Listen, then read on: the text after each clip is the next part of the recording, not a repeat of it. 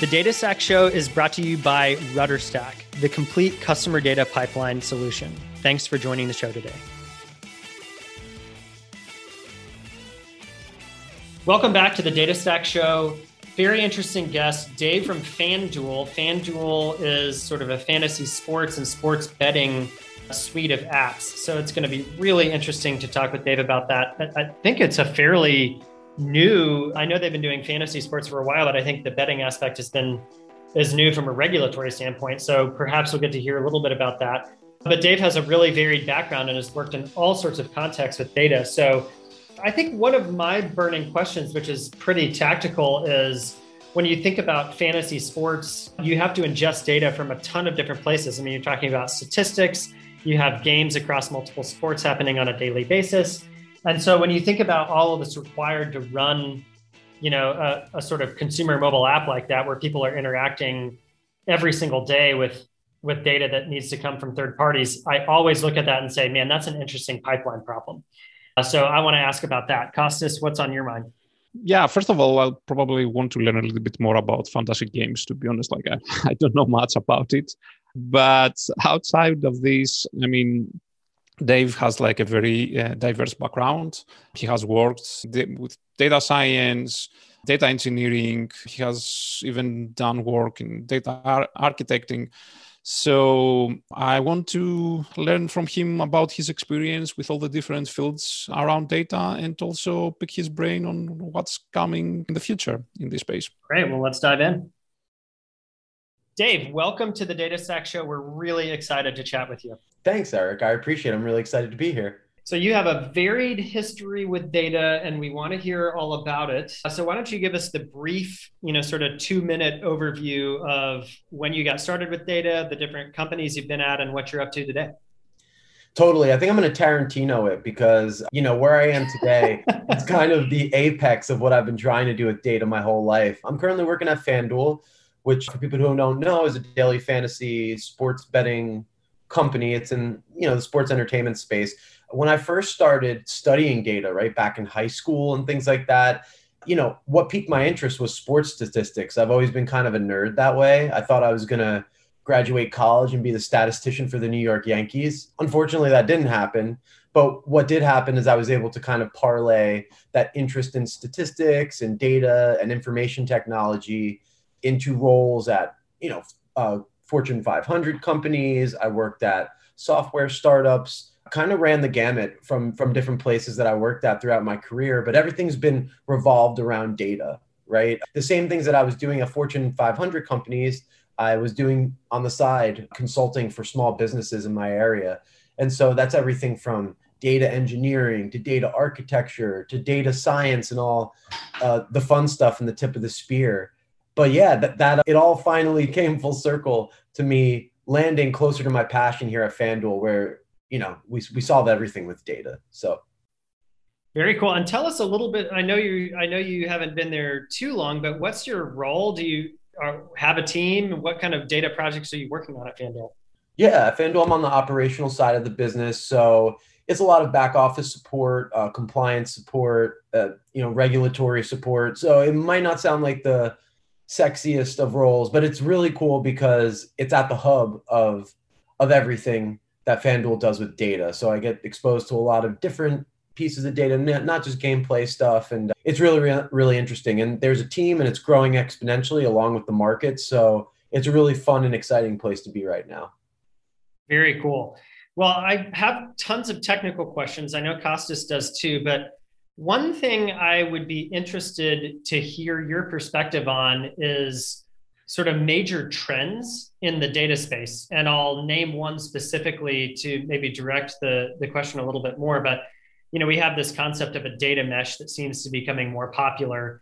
What kind of trends are you seeing in terms of the way that companies are sort of organizing themselves around sort of collecting, processing, and actually using data? Yeah, that's a great question. So the trend that I've seen most strongly over the past few months, maybe 6, maybe even a year, right, is that people have doubled down on technology like Snowflake, right? And like cloud data warehouses have become commonplace.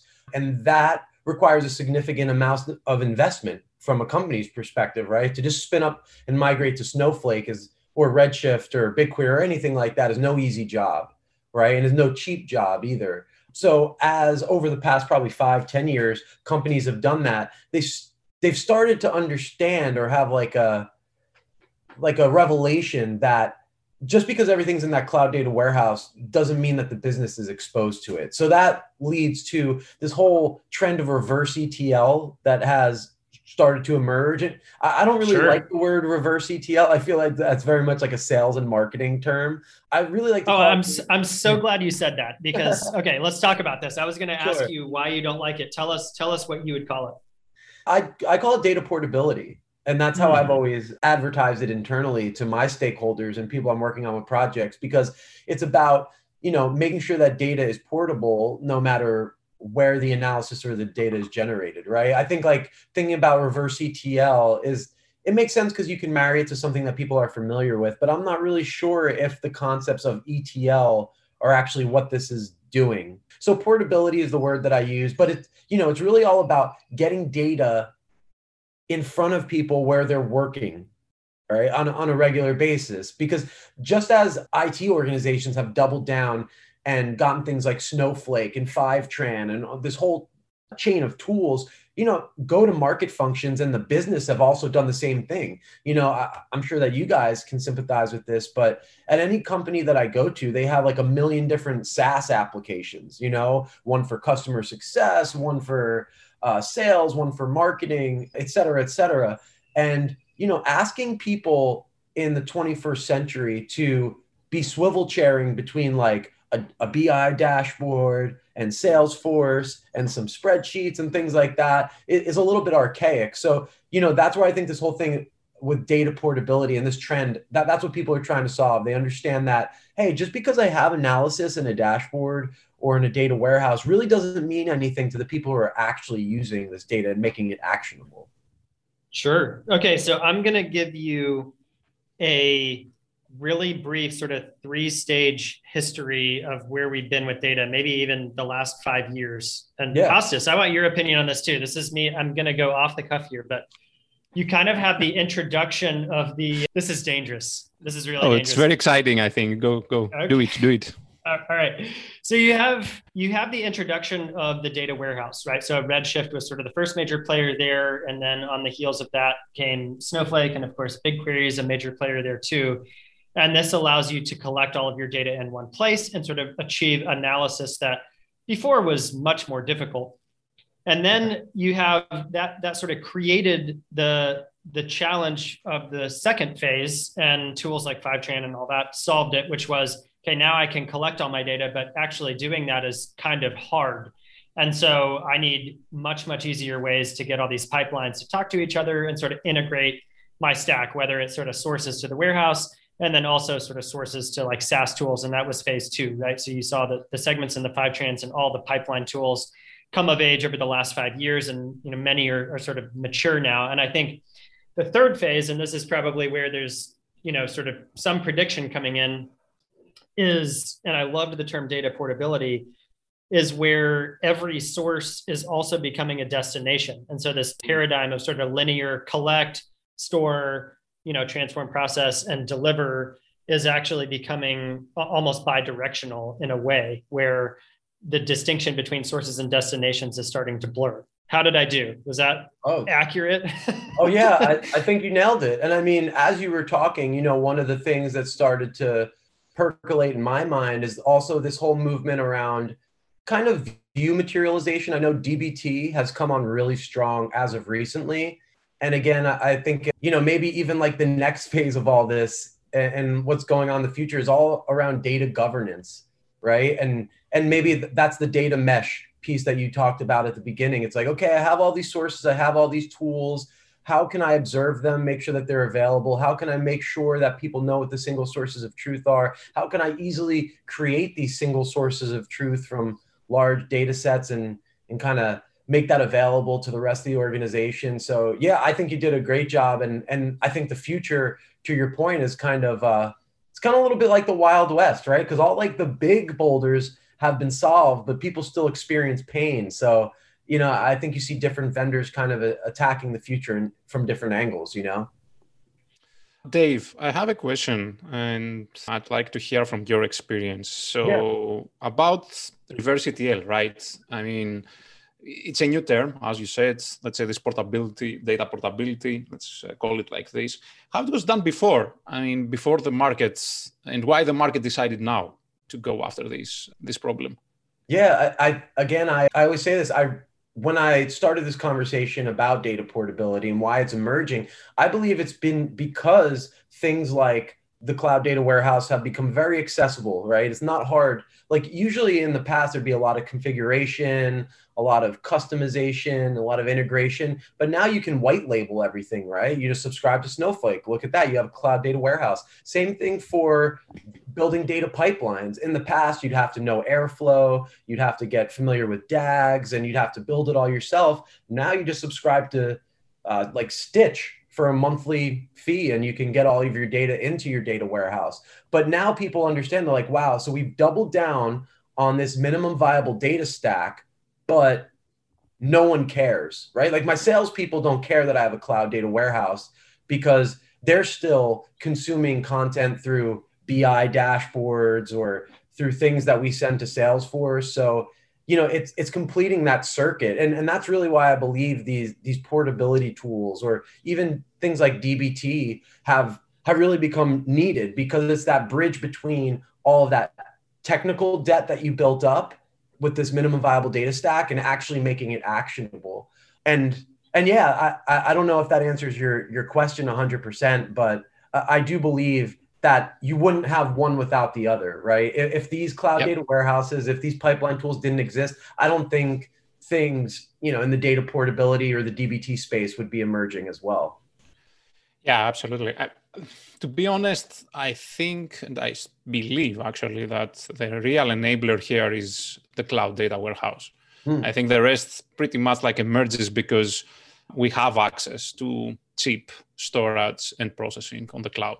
Something that like in the past we didn't. I mean, and that's what makes things easy from one side, but also complicates things. Like the cloud makes things cheaper and more accessible, but at the same time, it complicates things by introducing many silos there, right? Like all the different SaaS applications that we have, and suddenly we also have to pull data from there. And it's not just database systems in the same data center where we control everything as it was in the past, because of course, like ETL is not something new. It exists pretty much like since we have database systems. So yeah, I would say that I totally agree with you. And I would probably emphasize a little bit more like the importance of cloud data warehouses for that. So you mentioned BI, and I mean, traditionally data warehousing was the technology that was supporting BI. Do you see the role of BI changing inside the organization?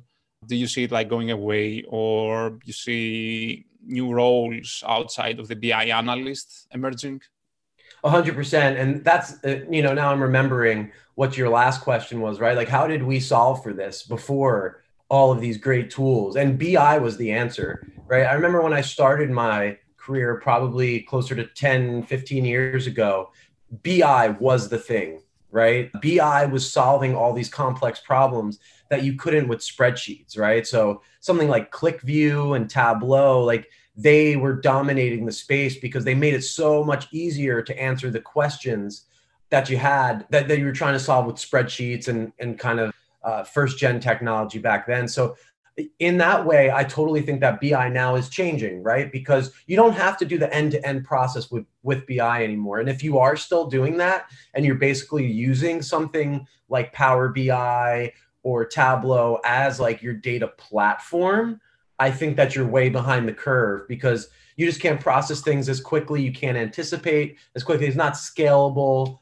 right? And so now, yeah, it's very interesting. I don't think BI is going away, but it's just not the one-stop shop anymore. I think it's one of many tools that analysts will have to learn. And in that way, to your point, Costas, I think the definition of an analyst is changing. It used to be that you just had to be good with visualizations and creating some charts. I think like the scope of an analyst is increasing now, right? Like I think analysts nowadays have to be comfortable jumping into like a Jupyter notebook or a Databricks notebook, right? Because there you can do some ETL, you could do some transformation and, set up for visualization later down the line, where I don't think it was like that before. So I totally think that there still is a role for BI. I just don't think it's going to be as critical or as pivotal as it was in the past. Yeah, I totally agree. I think that's the role of BI is transformed. Obviously, it's not going away because reporting is always going to be like the foundation of whatever we are doing, right? Like we need to understand the past in order to act in the future and in present. So I don't think that like BI is going anywhere. It's just that instead of like the BI analysts, we will have a little bit of different roles where BI is going to be just part, of the toolset that you are using, as very well you put it earlier.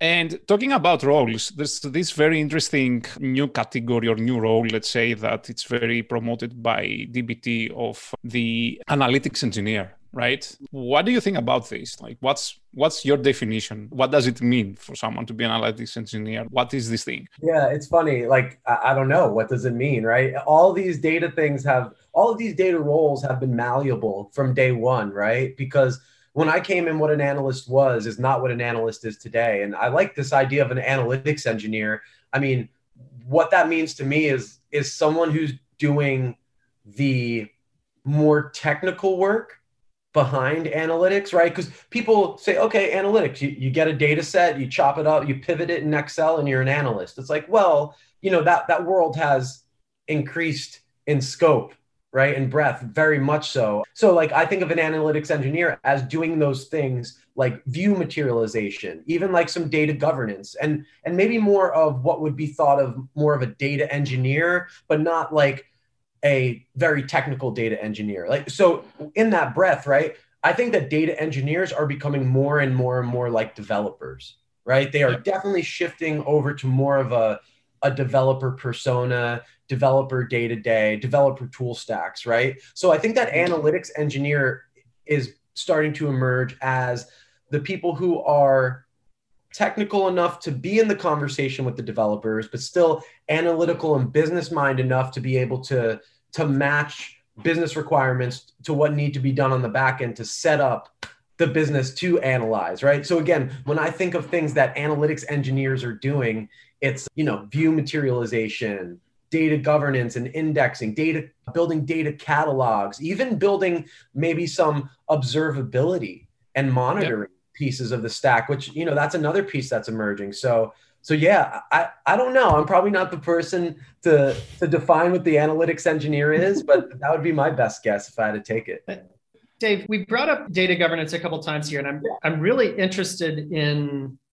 So in many ways, and this is, unfortunately, a lot of times the case where the marketing kind of leads too early with the future vision that companies can achieve, and then you sort of like when the data warehouses came out, sort of, or in the early days when they were becoming really popular, you had this whole thing of like, now you can get a 360-degree view of the customer. It's like, well, in reality, you needed all these pipeline tools in order to make that feasible for, your average company. Yep. But to your point on data governance, and I think it's really interesting in the data mesh concept, governance becomes a problem because now you have all these different pipelines, maybe different vendors, different internal builds, all that sort of stuff. And so you can sort of move data more easily and centralize it more easily, but now you're sending it to all these different places. And so now you have sort of it's hard to do governance at a central level. What are the ways that you see companies solving that? I think a great question. And I think, Costas also kind of tipped onto this or touched onto this, I should say. I really think that the physical component of governance is what's starting to emerge, because I even remember there was a company that we were doing an RFP for, again, like 10 years, Calibra, right? It's a really famous like data governance, data catalog. And all that it was really was like a fancy spreadsheet of, data metric definitions and what they were, and it allowed people to collaborate, right? So in that way, I think it's bringing that concept to life and making it physical. So again, what does that really mean? I keep coming back to view materialization, but like there is no data governance without some type of physical execution behind it. So whether that means that you're going to roll out GitOps so that everything in your GitHub repository aligns very much with all the metrics that you're creating. I mean, this whole code as documentation, I think, is a piece of it as well, right? Like your code should be your data governance assets. When someone asks like what, MAU, monthly active users are, you shouldn't be like pointing to a cell in a spreadsheet and words that define what a monthly active user is. Like you should be able to point to like maybe a view that, oh, well, here's our view of monthly active users, and this is the SQL behind it, or the Python that builds this view, and it's pulling from these tables, and it has these columns, and these are these are the characteristics of each column and the type. Like that's the piece of data governance that has been missing, I think, for probably a long time, is that physical piece to say, okay, yeah, you've defined it, right? And you're governing it from that aspect, but how are you making it real, right? Yeah, and that kind of goes back to something that has been a recurring theme on the show across so many disciplines within data, whether it's data science, data engineering, data governance, is that it's an organizational and sort of cultural question first. And that is, getting shared definitions around how you define the business. And then I love the analogy you gave of the physical manifestation of that. I think that's just a really helpful way to think about that. And I agree with you there. I mean, the DBT is a huge step forward in building some process and tooling around that. But I still think we have yet to see all the different things that are going to make it way easier to do that centrally within the context of sort of the data mesh future, if we want to call it that. And where you hit the nail on the head is, I think all of these tools are still a little bit too technical for business users, right? Like when I think about DBT, when I think about any of the good, tools that are making it easy to, manifest this whole process, they're still very technical. I think the first company or, vendor who comes up with like a business way or a way to empower business users to participate in that process, I think that'll be where the major impact comes, because that's what you're missing. At the end of the day, data people are data people.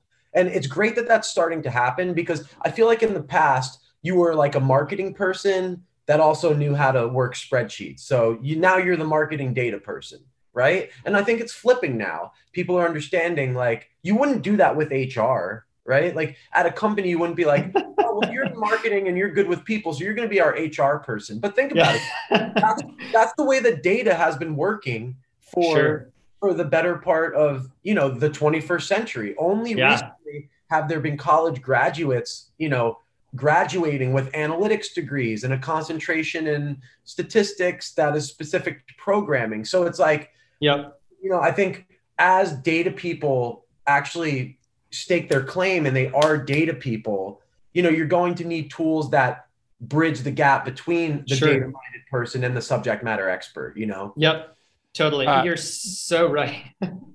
Before we move forward, and I have a feeling that this conversation is going to be a lot around data governance, and for a good reason, because it's something that's like very, very interesting. Yeah. So Dave, can you give us like a bit of a definition of what data governance is? Yeah, I mean, I really think it's defining and managing your data in a logical way that is actionable by the business. I think of data governance as, for example, a lot of single source of truth projects, right? It could be as simple as customer value. Well, how do you have a data governance program around customer value? It might seem really easy. It's like, well, the number in Salesforce is our customer value.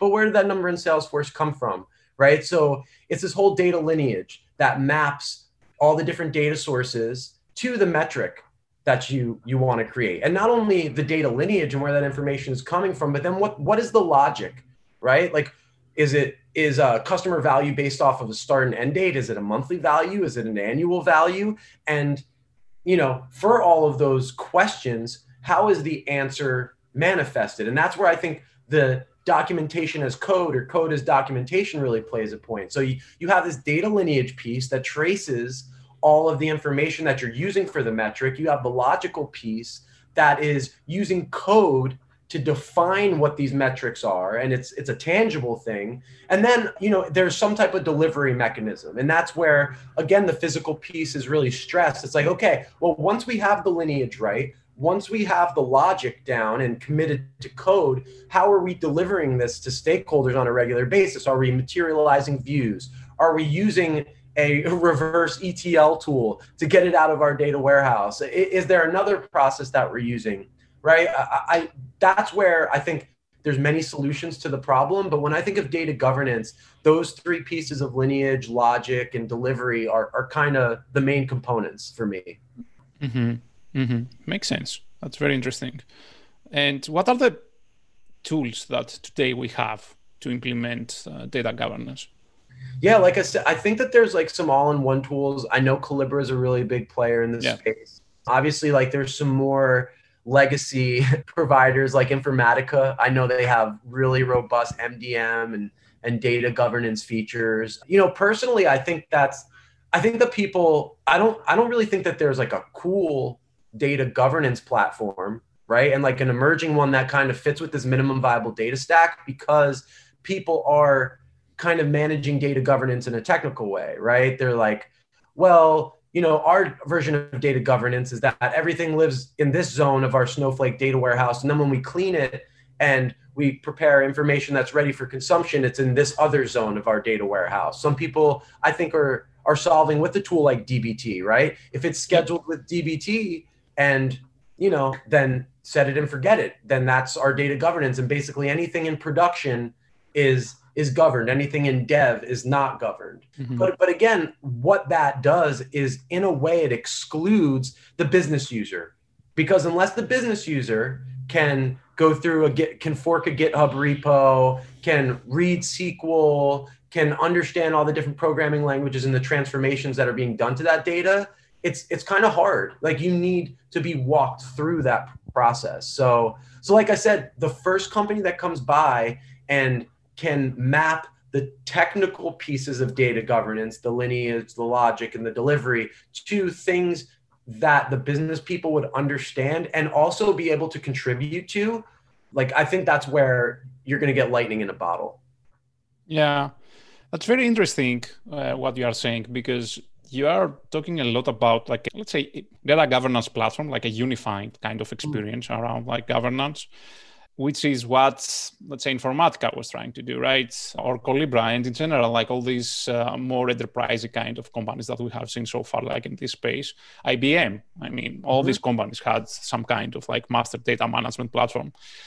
But at the same time, I think that the Silicon Valley way of doing things is getting these platforms, right, and decompose them into meaningful parts and build companies pretty much and products around that, right? So we have, like, now we see companies like Immuta, for example, right? Like they just raised like Series D, $90 million, and they are working, the product is all about data access, right? And how you manage that.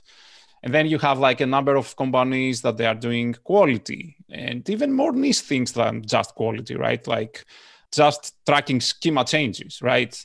Totally. So, and this creates like a very fragmented kind of landscape with all the tools that there are out there. Do you think that this can work, or it's like pretty much a necessity in order to realize the real value of data governance to have just one platform that does all that stuff?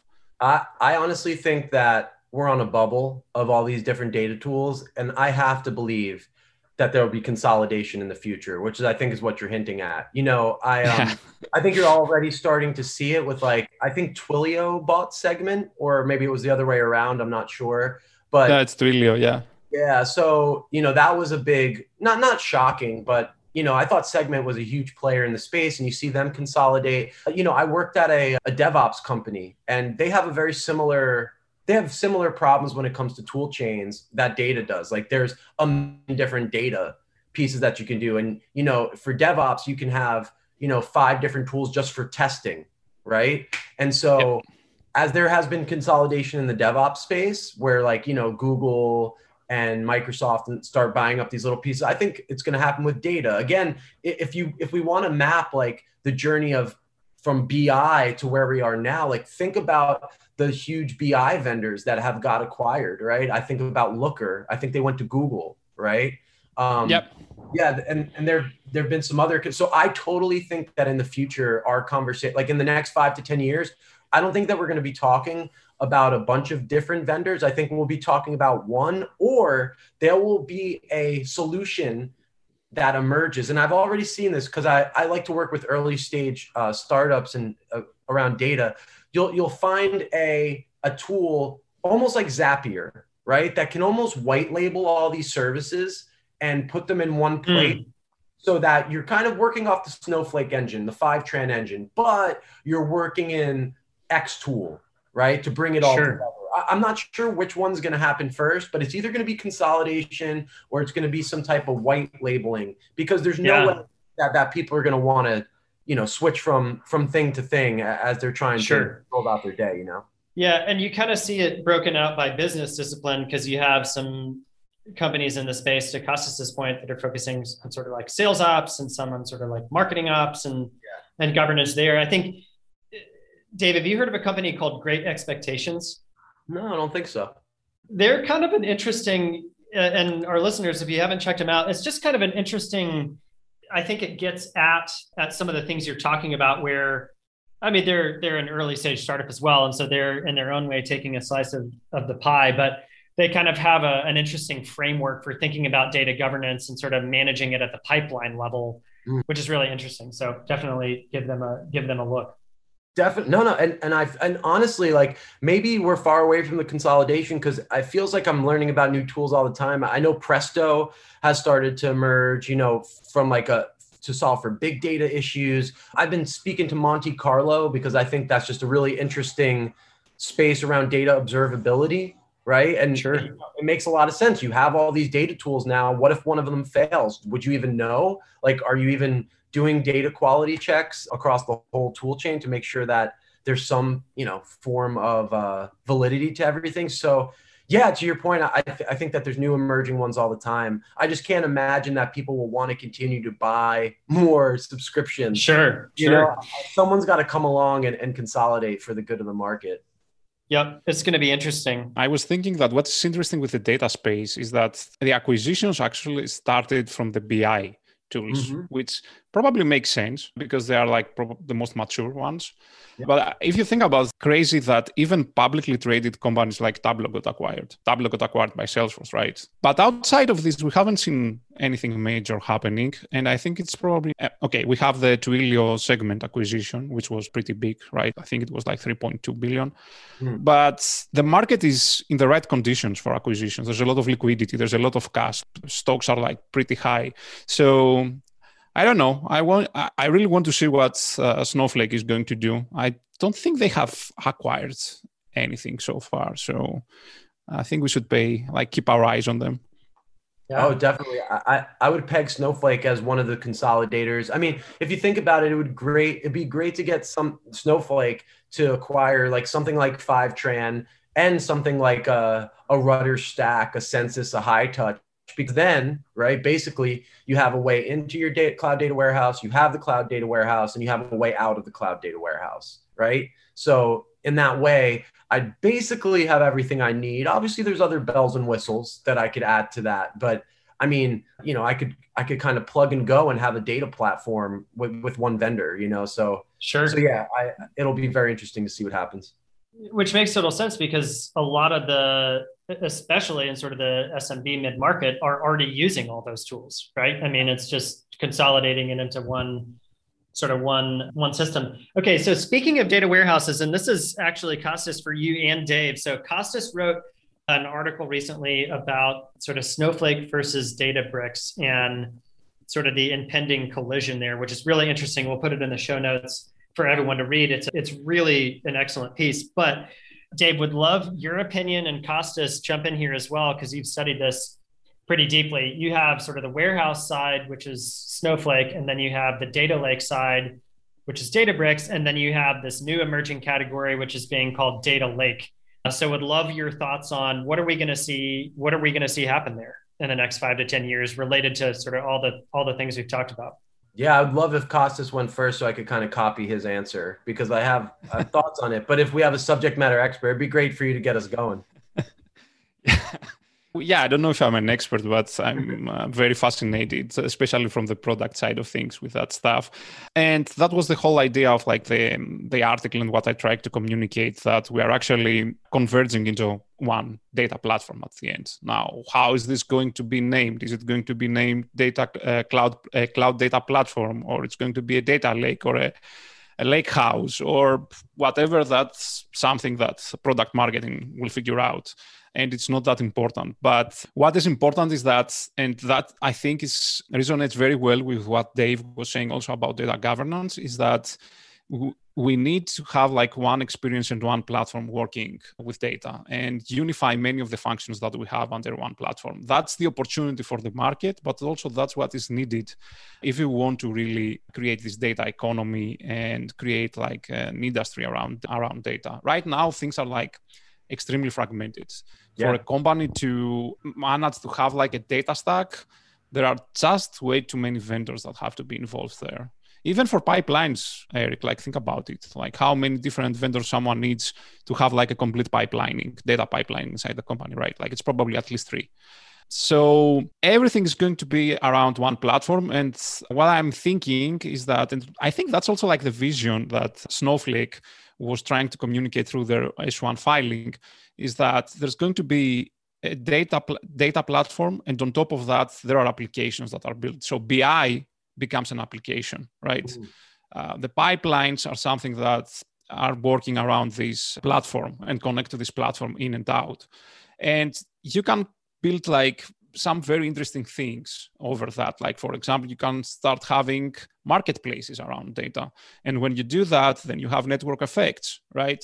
Yeah. And that's where it gets like really, really fascinating. I think we are just at the beginning, but I think also that the direction of where we're heading is becoming more clear. Totally. And I would agree with all of that. And to just pick up on it from my perspective, I think that the platform that is most wide open, but also standardizes on some really basic things is going to be the winner. So the reason I say that is like Databricks, right? Databricks very much takes advantage of SQL and Python, right? 2 common languages. And, I'm familiar with Snowflake. I've used it, but, it feels a little bit more kludgy to me, or like click and drag and drop. I know there is SQL components to it as well, but, I think it's very appealing to be able to leverage your developer language skills, right? The number one thing that I hate, which I hope does not happen, is that someone comes up with their own syntax to manage all of this, right? I really think that the success of any platform, whether it's Snowflake or Python, is to capitalize on standard components of the data industry, right? Because again, if you think about it, like if I'm in Power BI, I need to know like DAX and their language, right? In ClickView, they had their own. And so when it came to BI, like even Looker, you have to know LookML. It's all based off of SQL and Java-based languages. But I mean, it's kind of a pain if you've invested 5 years, or, you went to the Flatiron School and you learned how to code Python, and then all of a sudden you're in Tableau and you have to drag things onto shelves and figure out how to create a chart by clicking on a bunch of different buttons, right? So when I think of what has the most potential in the future, I mean, I love the notebook infrastructure, right? I'm a big fan of Jupyter notebooks. I love the Google Colab product. And, I'm a big fan of Databricks that way, because it's like a blank canvas. You're still guided, but like I could be using Python in one cell, I could use SQL in another. It's super flexible. I can fork different pieces of code that I find on the internet into my notebook and make it all work together. The scheduling is a little bit more technical and less clicky. So when I think about what's going to emerge, I think it's going to be the platform that takes advantage of the popular skill sets in data and doesn't make people relearn things or learn like a specific way of doing things. Hopefully that makes sense. Yeah, it does. And I totally agree with what you're saying about platforms and paradigms and all that stuff. I think products need to be built with the assumption that they are going to really fast become part of the workflow that the developer has, right? And not create more friction or more, let's say, mental overhead to the engineer to learn something new, right? Which, by the way, it's probably something that as long as it will exist only as long as the company exists there. So yeah, I totally agree with that. And I think we will see this paradigm of the past where companies were building their own languages, like Splunk, for example, right? Like you have to use their own query language to do that. And you have people who specialize only on that. Like that's what they have on their CV. I think we are going to see that less and less in the future. And it's going to be much more risky for companies to do that and try like to build a business around that, unless they do execute very, very well, DBT, for example. Sure. But what I think is very smart that DBT did is that it builds on top of an existing language, which is SQL, and they just added enough, let's say, special sauce there from their engineering to make it easier to work with and do things that we couldn't do in the past because, okay, SQL also had like a lot of like issues and the ergonomics of the language were very problematic. I mean, that's amazing what they did with that. But yeah, I totally agree. I think that Python, R, Jupyter notebooks, every product in the data space need to at least interoperate with these tools. Definitely. Yeah. And again, to your point on like, what does this become? Does it become the Delta Lake, the Lake House, the data? I've heard, remember data marts and data stores from, BI times. I mean, the architecture of this, I think is really up for grabs. And I think that's the part that needs to be bespoke, right? Because I've worked at places that have big data problems, right? I'm at a place like that now at FanDuel, right? I mean, data is the product and there's just voluminous volumes of data coming in every second, right? So there's a whole, the whole data streaming thing is appropriate here, data lakes talking about that's appropriate here. And so using tools like Databricks that solve for big data problems is really apropos, right? But, I do a lot of consulting gigs. I've also worked at smaller startups and they don't have those problems, right? I was at a startup where like their biggest data set was the 50,000 accounts that they had in Salesforce.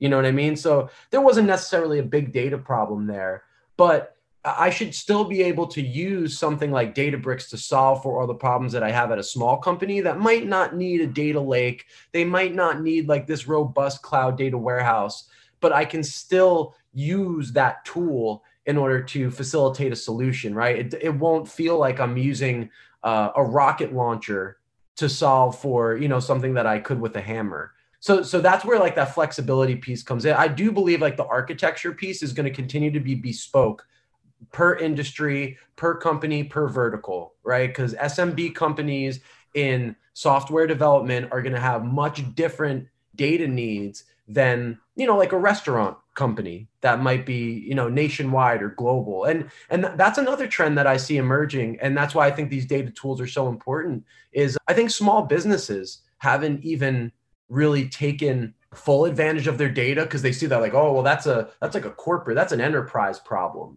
right? But if you did have like these really great accessible tools that anyone who knows SQL or Python could jump into, you'd be able to solve, for problems of like a local gym or like a local bar so that they can manage their data and all their data assets in their business the same way that, Google or a Fortune 1000 company would. So yeah, for me, like that question of what does the architecture look like in the future? Is it lakes? Is it warehouses? What is it? I don't think that'll ever be standardized, but I think that like the tools that we have should be able to build a variety of those solutions.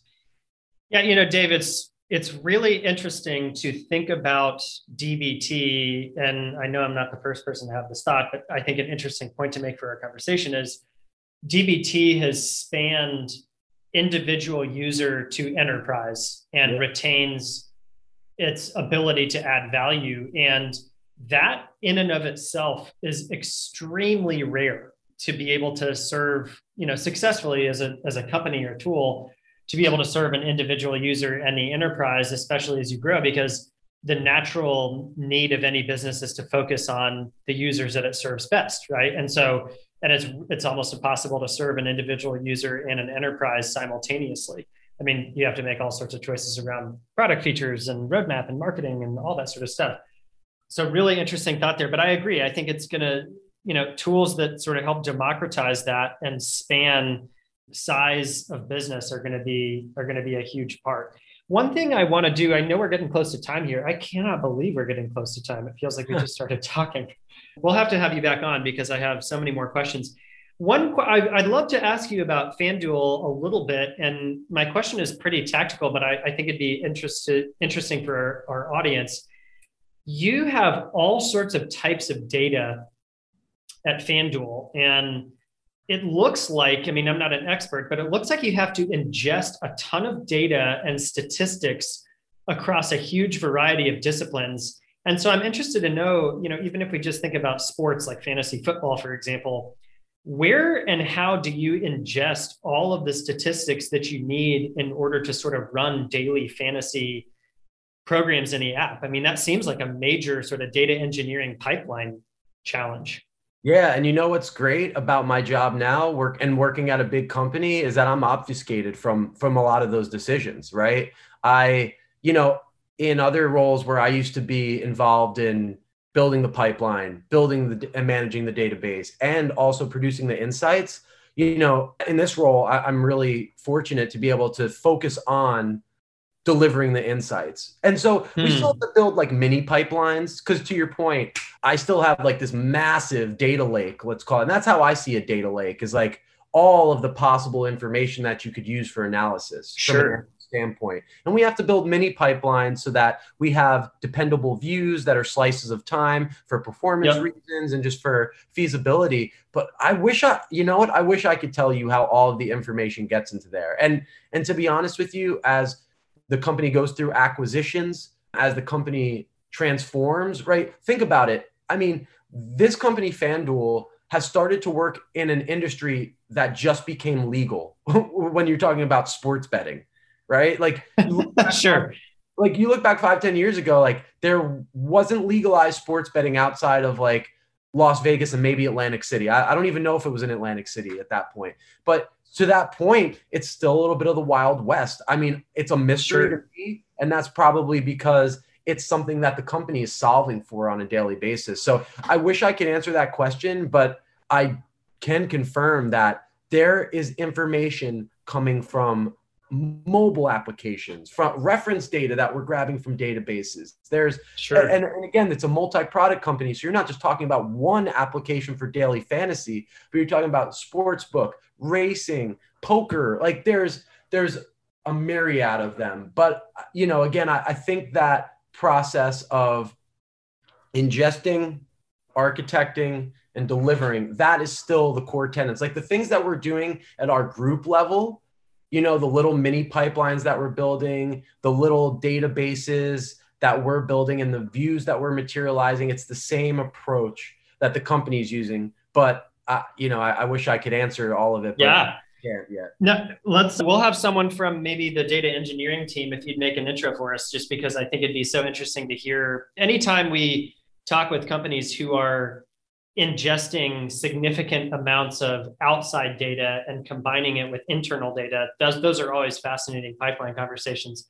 Well, to close us out, could you just tell us, maybe, since you are sort of delivering data products and less on the pipeline side, could you just tell us about maybe one of the data products you're delivering at FanDuel right now? Sure. We do a bunch of regulatory reporting, which again doesn't sound very interesting, but regulators they're mostly accountants by trade. So they're people who know numbers, and they hold us very accountable. Let's just say that, right? Because what's at stake at the end of the day is tax money that fuels everything in their state, right?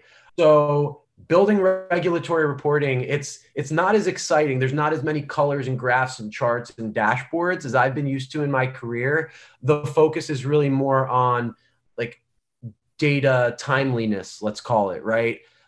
Sure. All about accuracy and setting up those checks. And it's also about delivering information in very interesting ways, right? Like pushing a CSV file to an SFTP server that people could pick up. Now, in my past, I really haven't done a lot of that, right? Because I'm delivering dashboards to people. I'm delivering people analysis and prediction and things like that. Very rarely am I trying to figure out how I get a 6 million row file scheduled on a daily basis to drop into an SFTP server across multiple states, and regulators on a daily basis, right? So those are really interesting challenges that we're solving for. And that's where like having a Swiss Army knife tool like Databricks is super, super helpful, because anything that I find online on Stack Overflow about, building those types of pipelines, I can repurpose immediately and then start deploying in our organization. So yeah, it's solving those